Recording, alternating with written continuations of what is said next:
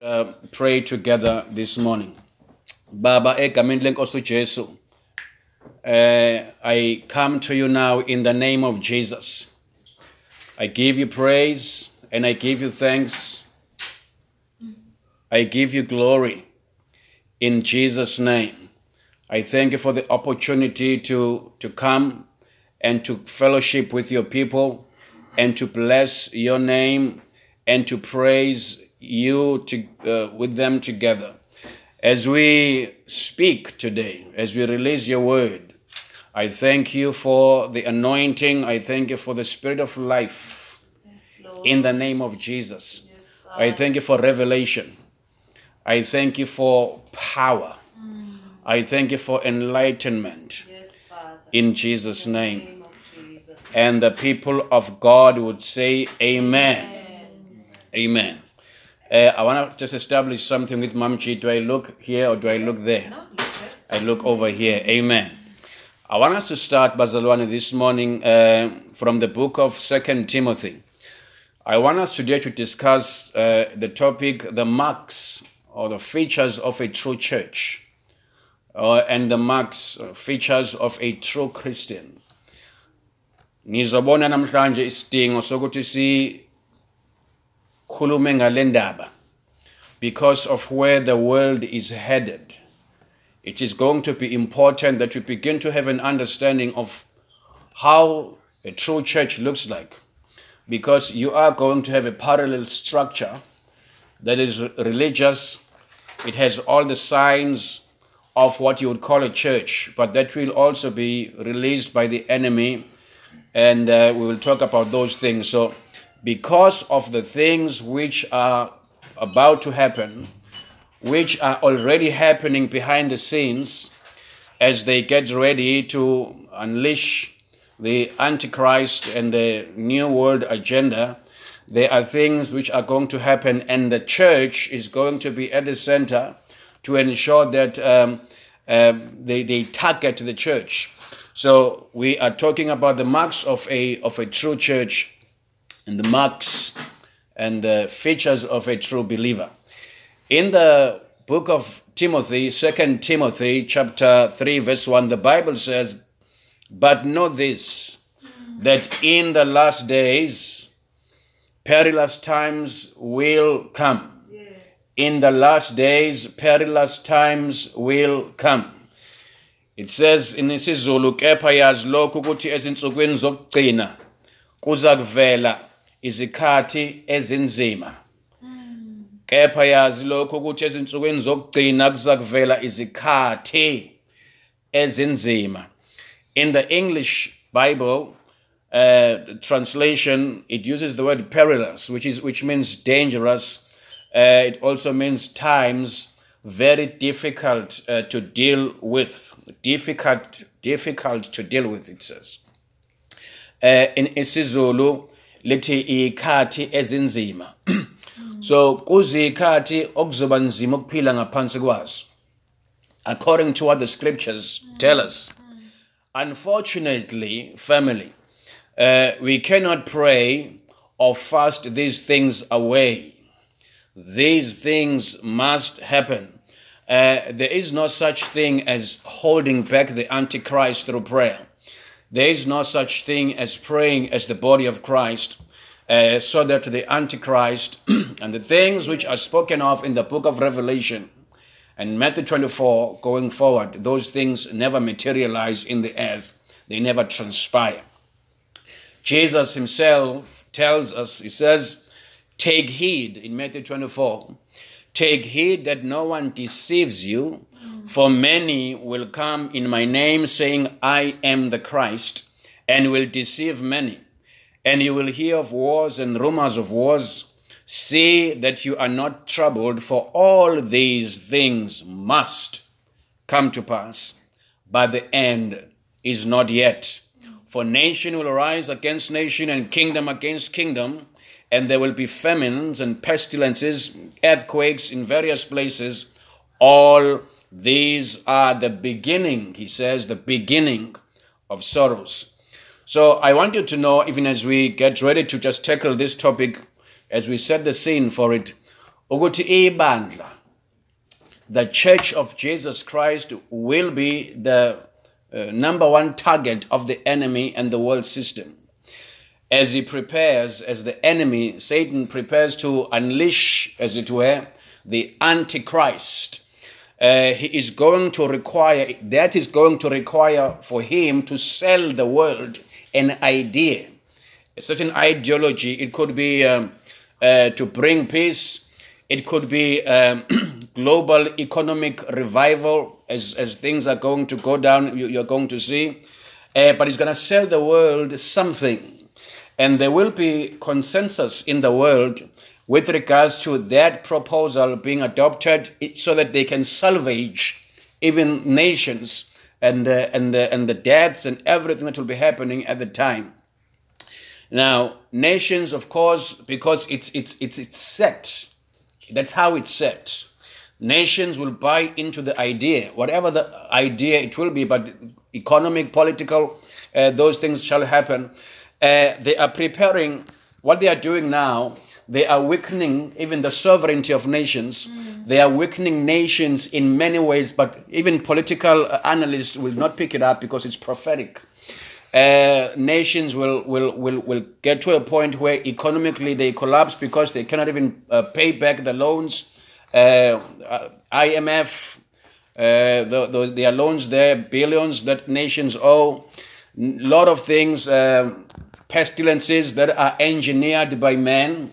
Certain things, the riots that are engineered by people, all those things will begin to enhance. But all these things are meant to bring the world to a point of weakness, so that when they unleash the Antichrist, he finds the world in a place of chaos. That's when then he begins to come up and emerge as this hero who's going to save the world from this doom that's oncoming, and it's going to be so clear that nations are really going under on many fronts. So the Church of Jesus Christ will, of course, be the only entity elizoba isithiyo. They will not buy into the idea. The church will not buy into the idea of the enemy, because with it there will be marks of the enemy, as much as it will come by way of peace, to bring stability in many areas, but it will be detected in the spirit. And so the church will not buy into the idea. Ngamanye amazwi ibandla lizoba isithiyo kusathane ukuthi akwazi ukuthi enze into afuna ukuyenza. Now that will enrage the enemy. Now they have always been enraged by the fact that whatever they want to do down here, because of our presence, they cannot do it. They don't have that freedom to do whatever they want. Of course, there is wickedness in the earth. There's a lot of abominations already going on in the earth. But if you went to neutralize the church altogether, the power of the enemy and the manifestation of the things that he wants to do will, of course, increase. Like proportionally, you wouldn't even be able to do much as the body of Christ. If they neutralize the church, they are afraid to do whatever they want to do. Now, what I'm saying to you is that because I want you to track with me, just follow me as we begin to discuss this. So the church, ibandla, ilona elizoba umgoqo. It is going to be an annoyance to the system, to the global agenda of the enemy, and that will enrage the enemy. Remember that the church pledges allegiance to the Son of God, not to the son of perdition. The church, we pledge allegiance to the Lamb that was slain on the cross from the foundations of the world.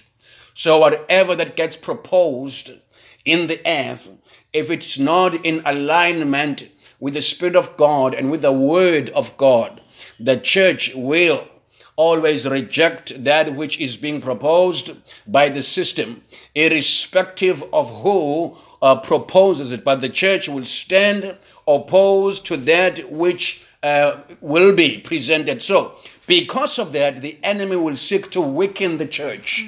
He will seek to weaken the church to neutralize the body of Christ.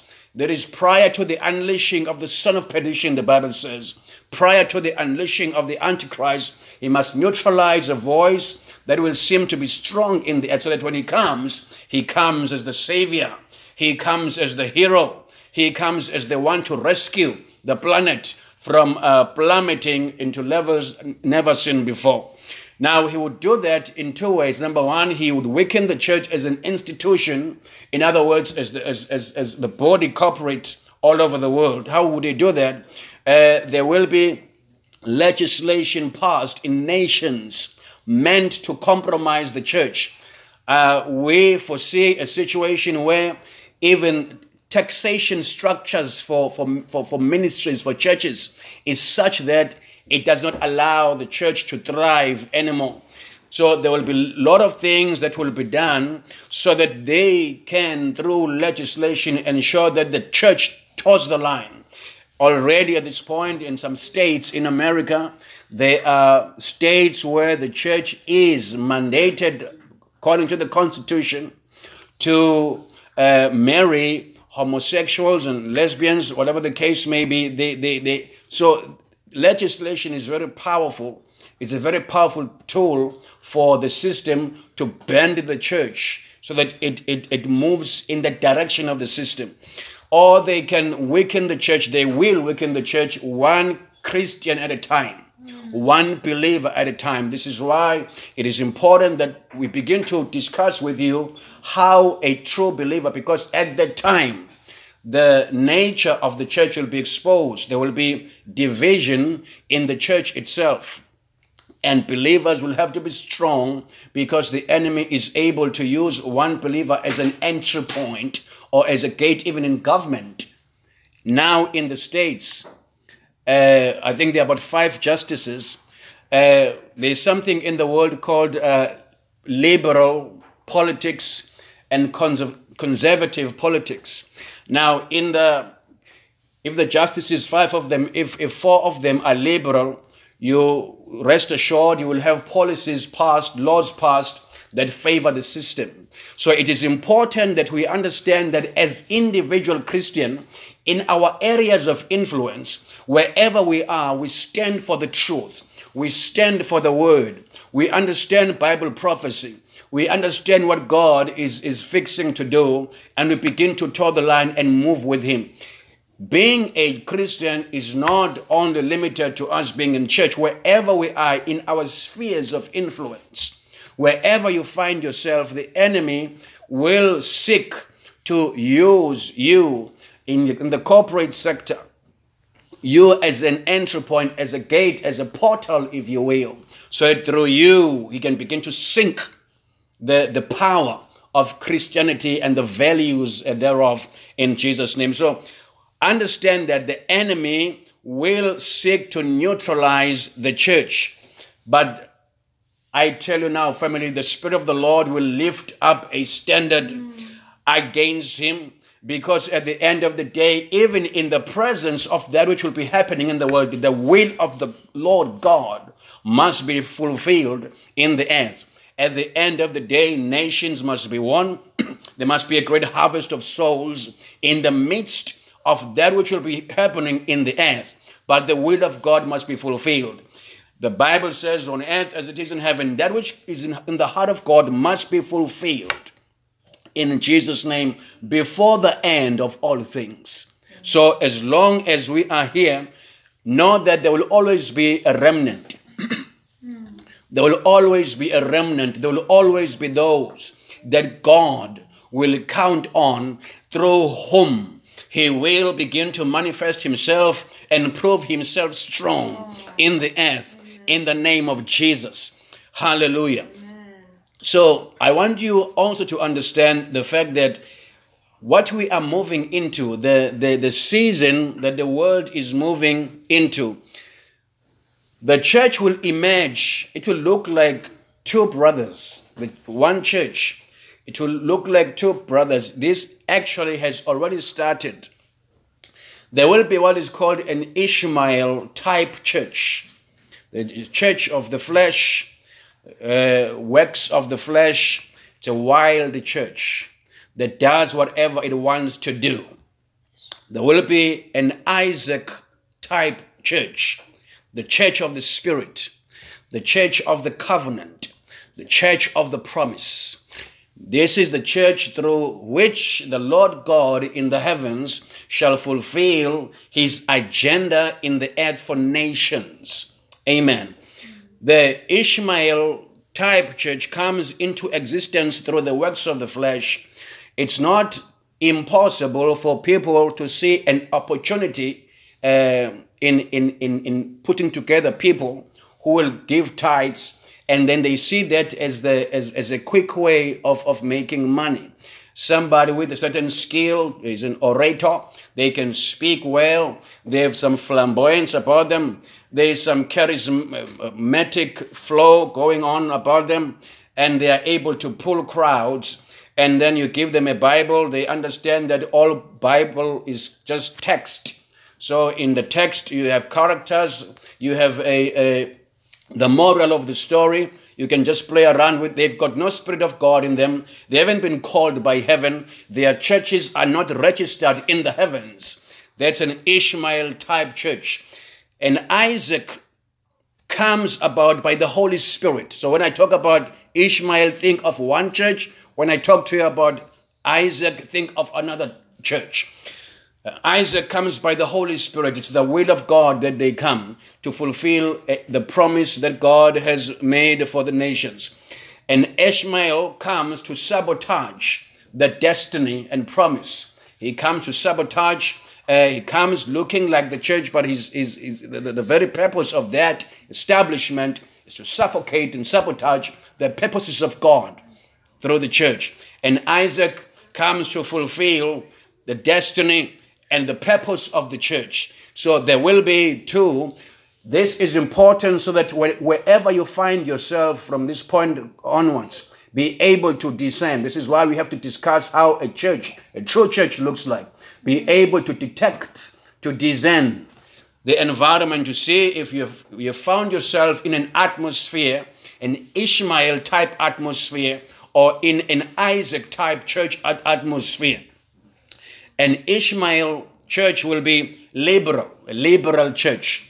A liberal church, everything goes.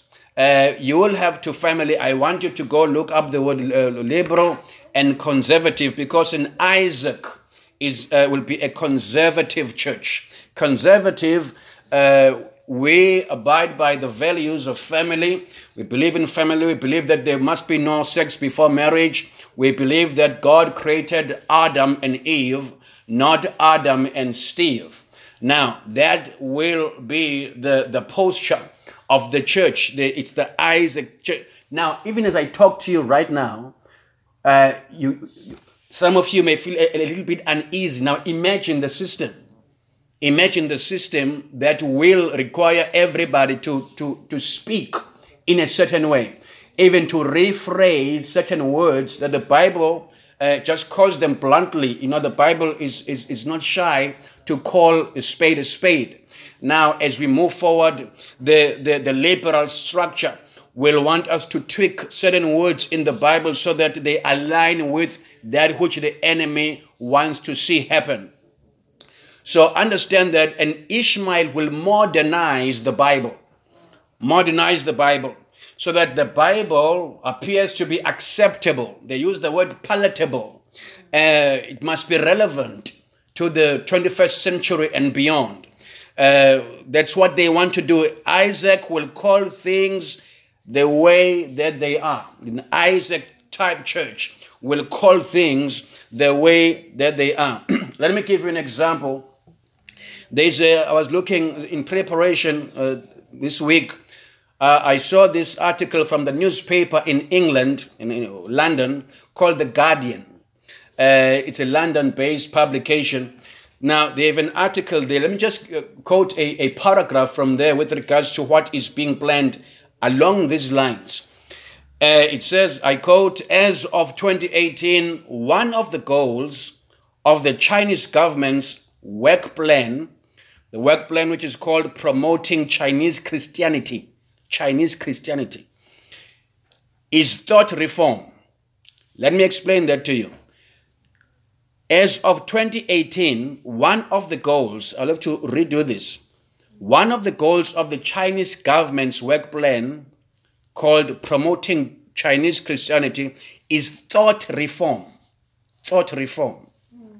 Between 2018 and 2022, the plan calls for retranslating of the Bible to find commonalities with socialism and establish a correct understanding of the text. In other words, they want to change the Bible so that it dovetails or it ties up, it aligns itself with the ideology of the nation, which is ruled by the communist government of Jinping. So that's what they are doing. They want to change even the text itself, to change it so that it aligns with the system. So, family, I want you to know that they have a plan. According to this quote here, they have a plan. China has a plan. I'm just quoting China, there's a lot of other nations. China has a plan. The plan is called Promoting the Chinese Christianity. In other words, Chinese Christianity will be different from the rest of Christianity elsewhere. The goal for this is thought reform of society. They want to change the way people think because they are saying Christianity alerts people to human rights, to issues of justice. Christianity is a threat. That's why Bibles, even online, are being they are giving laws not to have those things out there. Now, understand that it becomes necessary for us then to begin to redefine ourselves in terms of who we are, so that we don't get neutralized. We need to know how a true church looks like, how a real believer looks like, so that when the time comes, which is already upon us, you will fight to keep yourself the way God wants you to be. You must remain genuine, 100% genuine. Concentrate, pure Christian. No, not diluted, nothing in there, just 100% pure in Jesus' name. So, Ishmael will seek relevance through compromise. So, they want to be relevant. The church, you're going to see this going forward. They want to be relevant. The church must be relevant. The book was written thousands of years ago. The language sometimes seems to be homophobic. I'm going to touch those things today too. So you must tweak the language of the text so that it appeals to the democratic and the people out there who are into the demonic, who are ruling the world. These things must be known by the church. These things must be discussed so that you understand the liberal agenda in the earth today. So they will seek relevance through compromise. On the other hand, you, as the remnant that the Lord God relies on and depends on, will sacrifice relevance for truth. You will sacrifice, we have to sacrifice relevance for truth. Family, the gospel, of course, in terms of how we present it, we may use different methods compared to how they preached the gospel a couple of centuries ago. We are now in the 21st century going beyond. The method of preaching the gospel may change, but the word, the message must remain the same. Never touch the message. Never tamper with the message. Never tweak the message, because that's what they're hoping that you will do going forward. So understand that the world system will love Ishmael and hate Isaac because of that. So they will be friends. They will seek to weaken the church. Weaken the church like I said, through legislation and all these other things going forward. But know also that true believers will be singled out as conservative, as irrational. You will be called irrational. You will be called fanatic. You will be called undemocratic. You will be called sexist. You will be called homophobic. You'll be called a bunch of bigots, intolerant people who have no place in the 21st century and beyond. It is for this reason, Bazalwan, that from time to time, you and I must discuss the features of a true church so that we hold on, we don't let go. We know what the genuine looks like and how the counterfeit looks like. If I give you the features of the genuine, you don't have to worry about the counterfeit. If umangithi bambi mali, 100 rand note or genuine, you don't have to worry about the counterfeit note because you are already aware of how the genuine looks like. So it is important that we begin to discuss these things in Jesus' name. You must be able to tell if you are part of God's church or part of a religious parallel structure. A structure that has all the symbolism, all the trappings of church. The problem is that it's not. It's got everything that you would, if you walked in there, you would believe that it's a church. There are people on stage, they are singing Christian songs, by the way. There's a pulpit there. There's everything that you and I would associate with church. There could be even a cross up there. But the Spirit of God is not there.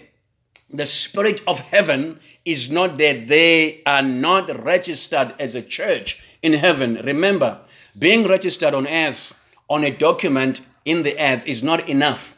If you are a church, you must be registered in heaven. How does that happen? Because it's the will of God for you. And when you accept the call, of course, you accept the call to work for the Lord and to partner with heaven in them fulfilling a certain agenda in the earth. You align with heaven and you begin to move with them. Now, I want to discuss, Bazalwane, the marks and features of a true church. Having said all that, what are the marks of a true church? The marks of a true church. If you're writing down, I hope you are. Please write this down. I'm not going to list everything here, but I have a couple, about 10 or 12. We'll see. Try to run through them, but doing justice.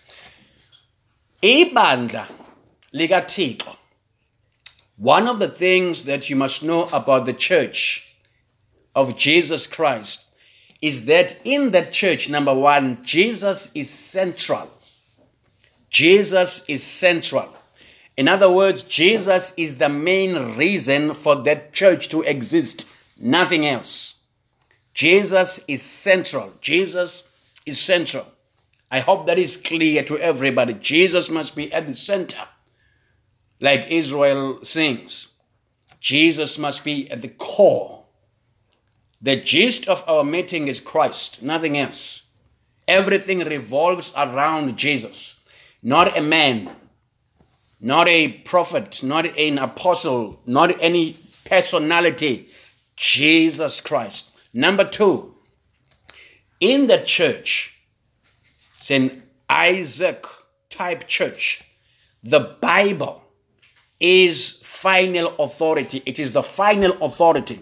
Izwi lenkosi liyinto yokugcina, izwi lokugcina. The word of God is the final authority. It's not popular culture that's final.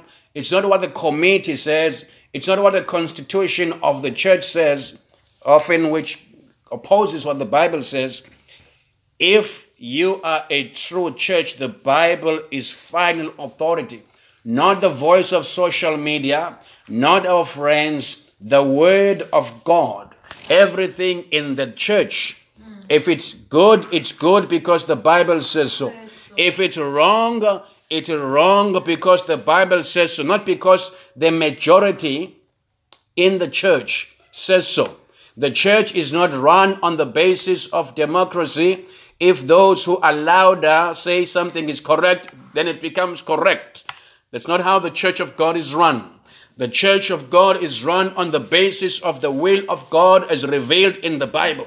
If the Bible says this must not be done, thou shalt not do this, that, and the other, that shall hold, that shall stand, irrespective of how I feel, irrespective of how the majority in the body feels. So, number 2, the Bible is final authority in the church. Number 3, the church of Jesus Christ, the true church, is Holy Spirit inspired, Holy Spirit powered.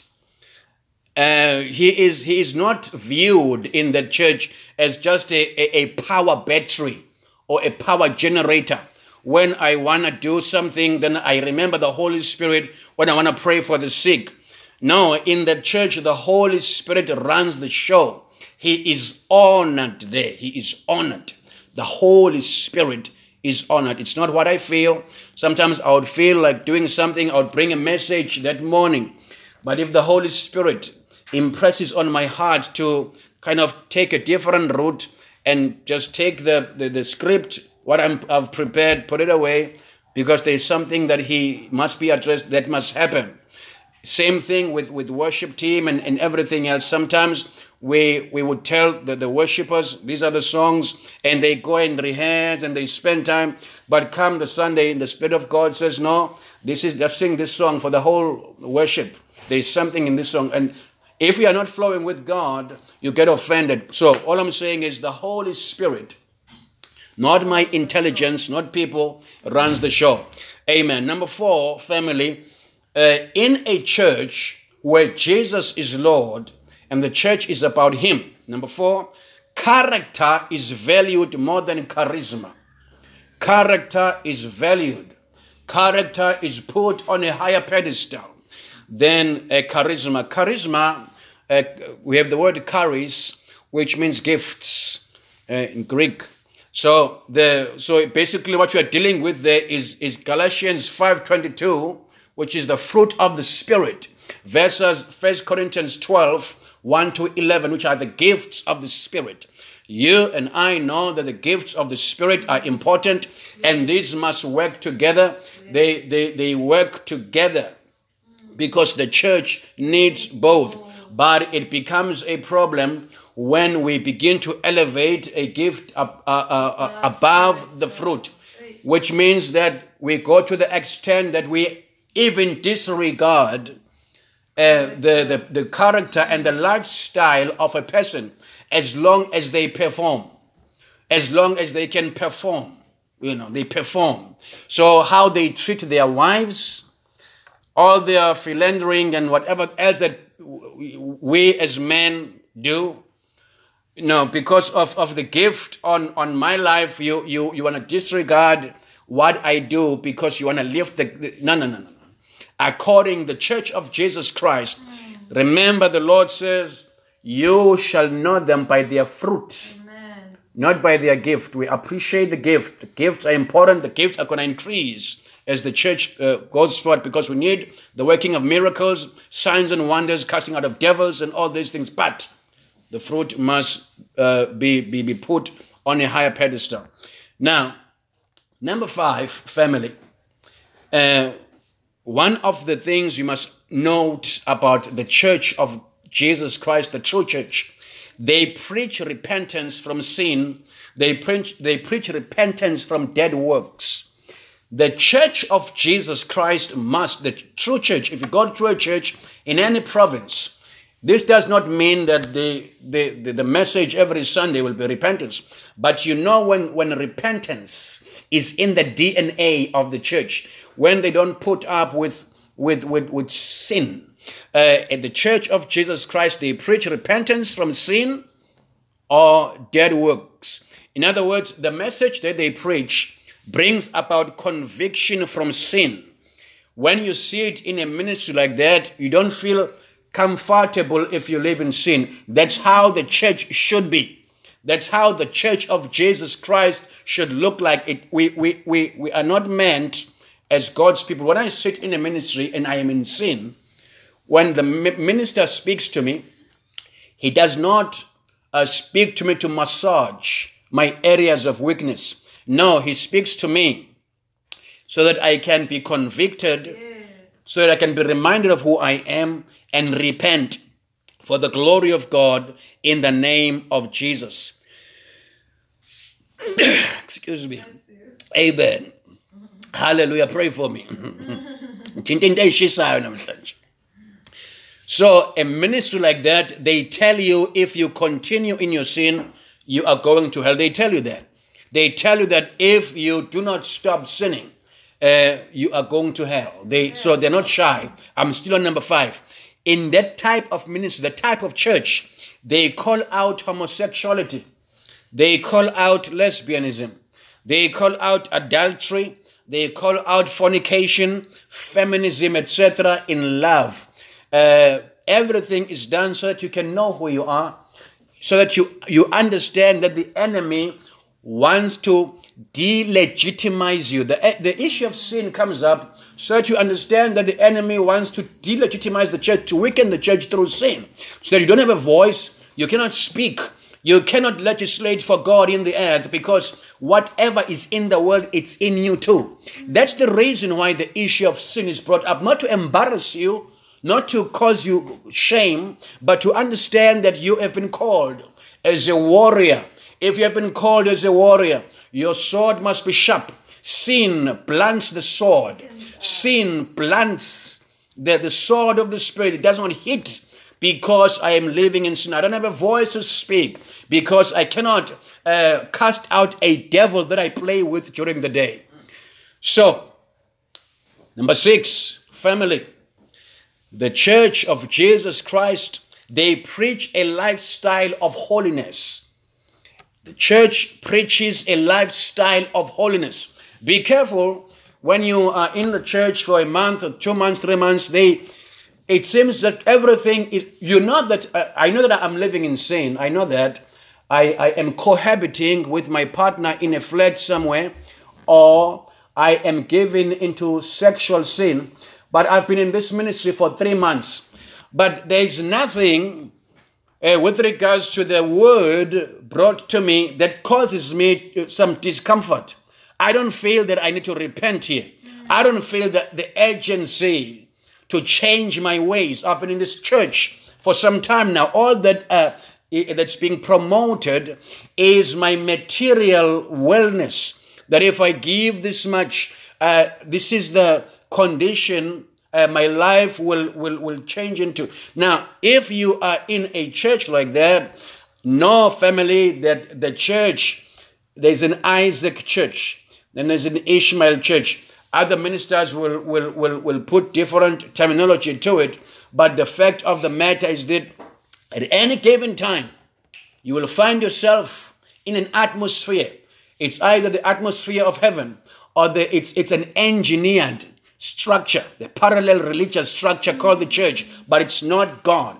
In that church, you drift away slowly but surely from the will of the Father. Because of what I need to cover here, allow me to just move on to the 7th feature of a church of Jesus Christ. Amen.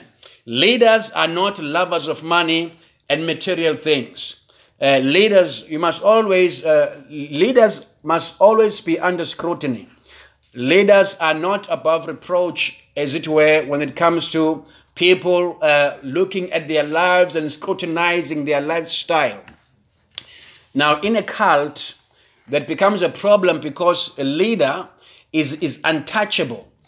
So I can go into that area too, but for now, let me just tell you this. Leadership in that ministry are not lovers of money and material things. They don't go out of their way to put your life and your family savings at risk because they want to kind of uplift themselves and enrich themselves. That's not the Church of Jesus Christ. Amen. I'm tempted to go further there, but let me just stop there. Number 8. Apart from prayer, there is a culture of love there. There's a culture of love in the church. a culture of love, a culture of care, a culture of accountability in that ministry. Now, if you juxtapose, as it were, that with the Ishmael type church, the people, you can have 5,000 people in an auditorium, but there are no real spiritual relationships there. There is no culture of accountability. In a church where materialism is lifted above holiness, there is competition amongst the believers themselves. The cars are parked according to their class. You are set in the pew depending on your status. You are called to sit in front because you are wearing a certain brand. Amongst yourselves, you begin to. There is this... Bazalwane, I pray that you understand what I'm saying to you. You discriminate amongst each other. Just imagine that. When you go out after church, which we love doing, you and I, go out to a hotel, have breakfast somewhere, a restaurant, you begin to pick. You want to pick a certain class of people who resemble a certain status. That not out of love, but out of class. So there's much to discuss there. This is why a true church has a culture of love. Love everybody. We love everybody. We love everyone. Yes. Those who don't have clothes on them, we are moved to put clothes on them. We buy shoes. If you want to bring them onto your clique, as it were, then buy them stuff. Lift them up. Bring them to your level. That's the love of God. But according to the word of God, we love people. We love everybody. So number 8, in that church, in that ministry, there's a culture of love. We know that the culture of prayer is in both worlds. In the Isaac type church and Ishmael type church, people like to pray because that's what brings you. Because you are praying for your things. You see, when I pray for izinto zami, ukuthi zibe khona. So people love prayer. Never gauge the church and the maturity and the spirituality of the church only by their culture of praying. Everybody prays, but we pray for different motives. But if you judge a church, if you are to judge a church and put them under scrutiny, let there be a culture of love in that ministry. Let there be care in that ministry. Let there be a culture of accountability in that ministry. In Jesus' name. Number 9, Bazalwan. That church is a builder of marriages and families. That church is a builder of marriages and families. Now, let me just mention 2 things there, then I move on. You don't, listen to me, ladies, especially this morning, listening to me. You don't honor your pastor, your apostle, your prophet at the expense of your husband. That's not God's church, that. You do not honor your pastor at the expense of your husband. You don't sacrifice family at the expense of church. Now, in the other world, in the other group, that's exactly what's happening. You must go all out to impress and to please the man of God, even if it costs you your own marriage, if it costs you your own family. Men, you just prefer leaving your wife so that you can just honor this man. It doesn't matter. They can suffer as long as the man is appeased. That's not God. That's demonic. It's not God, that. All right? Amen. So understand that, Bazalwan. Number 10, which is linked to number 9. I hope you're writing these things because I want you to be empowered. Now, I know that they're using the word empower out there, but I want you to know that I'm very big on real empowerment of the saints. Amen. Be sober. Know who you are. Know who the church is. And let's move together in power in Jesus' name. Number 10, a true church has life's priorities in the correct order. Now, I want you to listen to me carefully. I know you have been. Now, this is the order according to God. Number one, it's God. In order of priorities in my life and in your life, at the top, it's God. Number two, it's family. Number three, it's church. I hope you understand that. Number one, it's God. Number two, it's family. Number three, it's church. Now, I don't want you to mix church with God. Church, yes. That's what people do. You don't have God, then have church. Then you have this family suffering. At Kingdom Embassy House, we do expect families to go on holiday. So when it's your time, because families must be built. Yes. We're going to be talking about that too, because it's first young people, children's church must be very strong. And marriages must be really strong because we are building. I said to you, a true church has life's priorities in the correct order. And number 9, I said we are a builder of marriages and families. We don't pull them apart. We don't wreck marriages. So that somebody, a wife spends hours serving in the church and they haven't cooked, they haven't served in their own families, yet they are expected and they feel bad about it. They are told you need to take out your entire savings, your salary, and then begin to give it. Now I have examples of that. I know that because I've heard of that thing. People that I know, and everything, their savings, their pensions destroyed. Families fall apart. After that, there's divorce. Amen. Now, there's last two, and then I'm going to move on to the signs of a true Christian. So remember that God, family, and church. Amen. Number 11, a true church has a heart for broken society. A true church has a heart for broken society. I am not talking about, just ensuring that our image as the church is up there. So we call all the cameras and then the TV people because we are going to do some community stuff out there. No, I'm talking about a real, genuine love for the broken in society. Amen, family. I am talking about a conviction that we are here as Kingdom Embassy House, even for the sake of those who are out there. Now, the Church of Jesus Christ must have a heart for those who are out there. This is why very soon we're going to start talking about harvest. Harvest is part of that, but most importantly is just giving and being a blessing, not even with the agenda of converting them. There's another mistake that we make because we are nice to people who are not born again.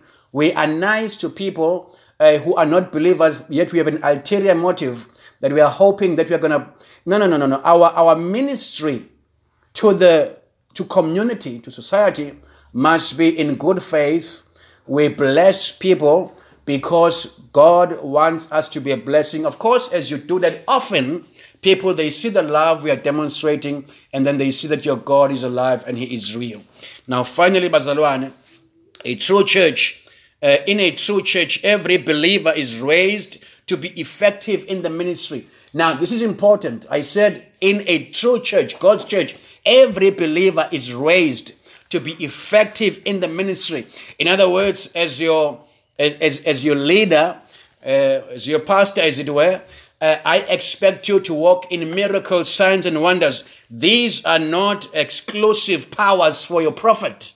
They are not exclusive powers for your apostle. They would want you to believe so, because if I told you that you can also cast out devils wherever you go, you can pray for the sick, you can do mighty works, it seems as if it takes something from me, because you came to this church because I was doing stuff. You came to this church because I was, I am the man. I am your celebrity. The new apostolic model says that the saints shall cast out devils. Why?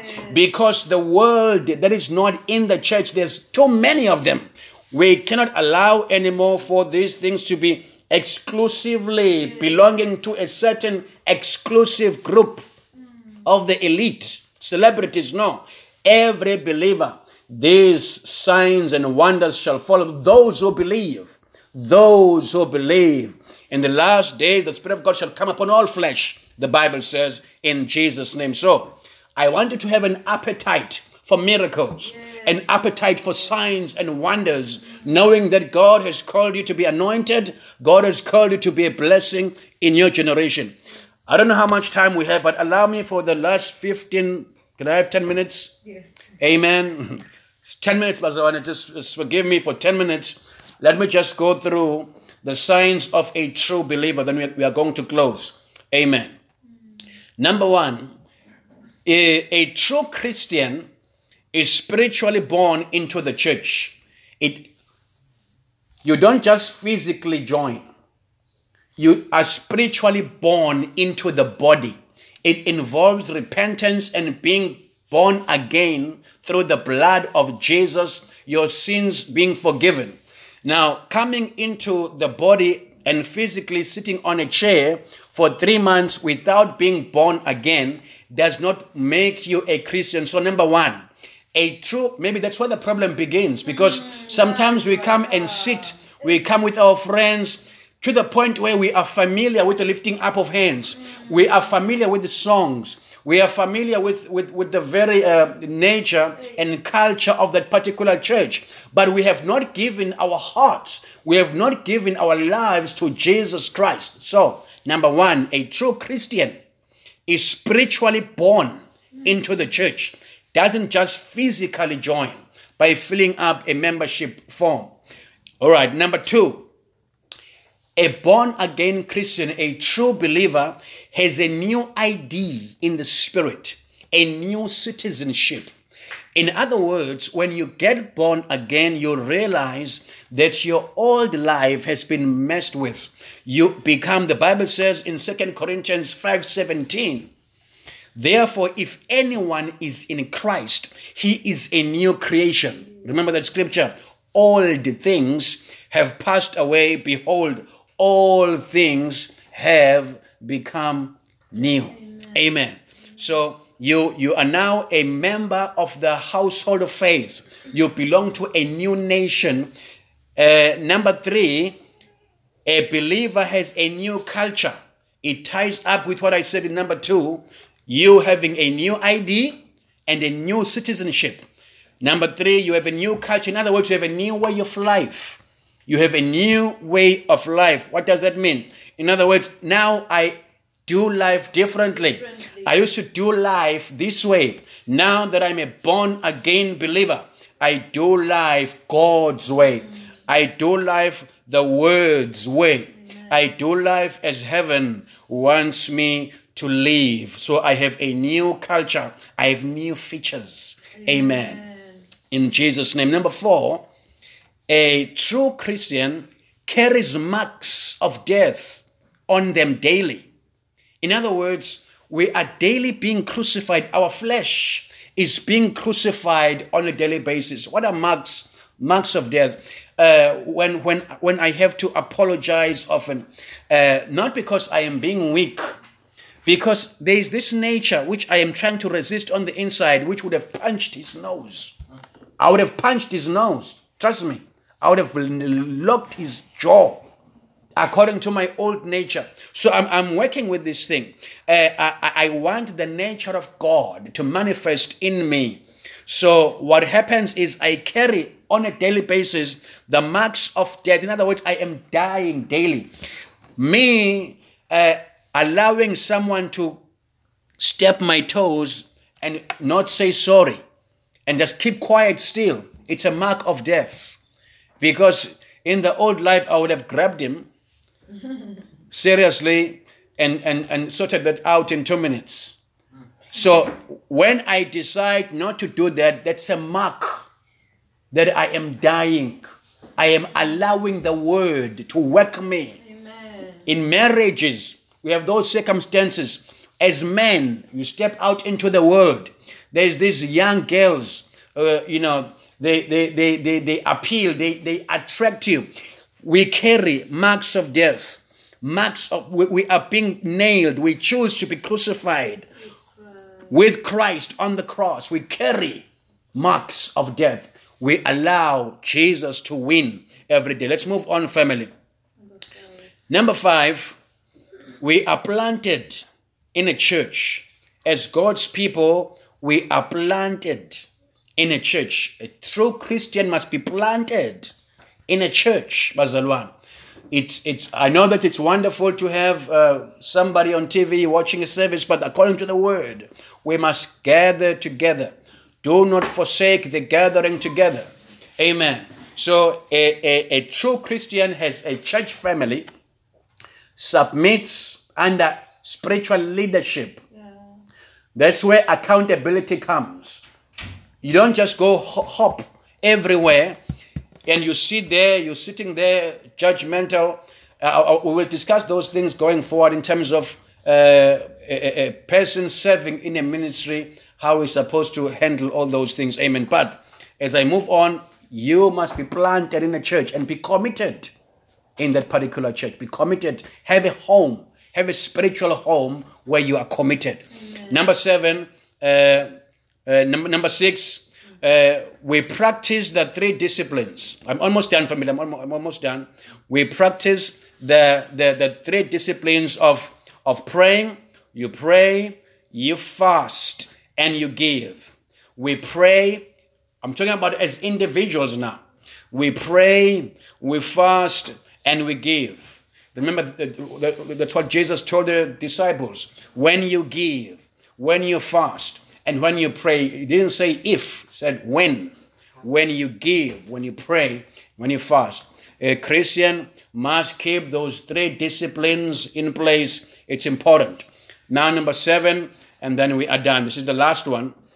Now, the most important thing in the life of a true Christian is to please God at any cost. You measure a true believer by the extent to which they are willing to go to please their Father. You might have to disappoint your friends.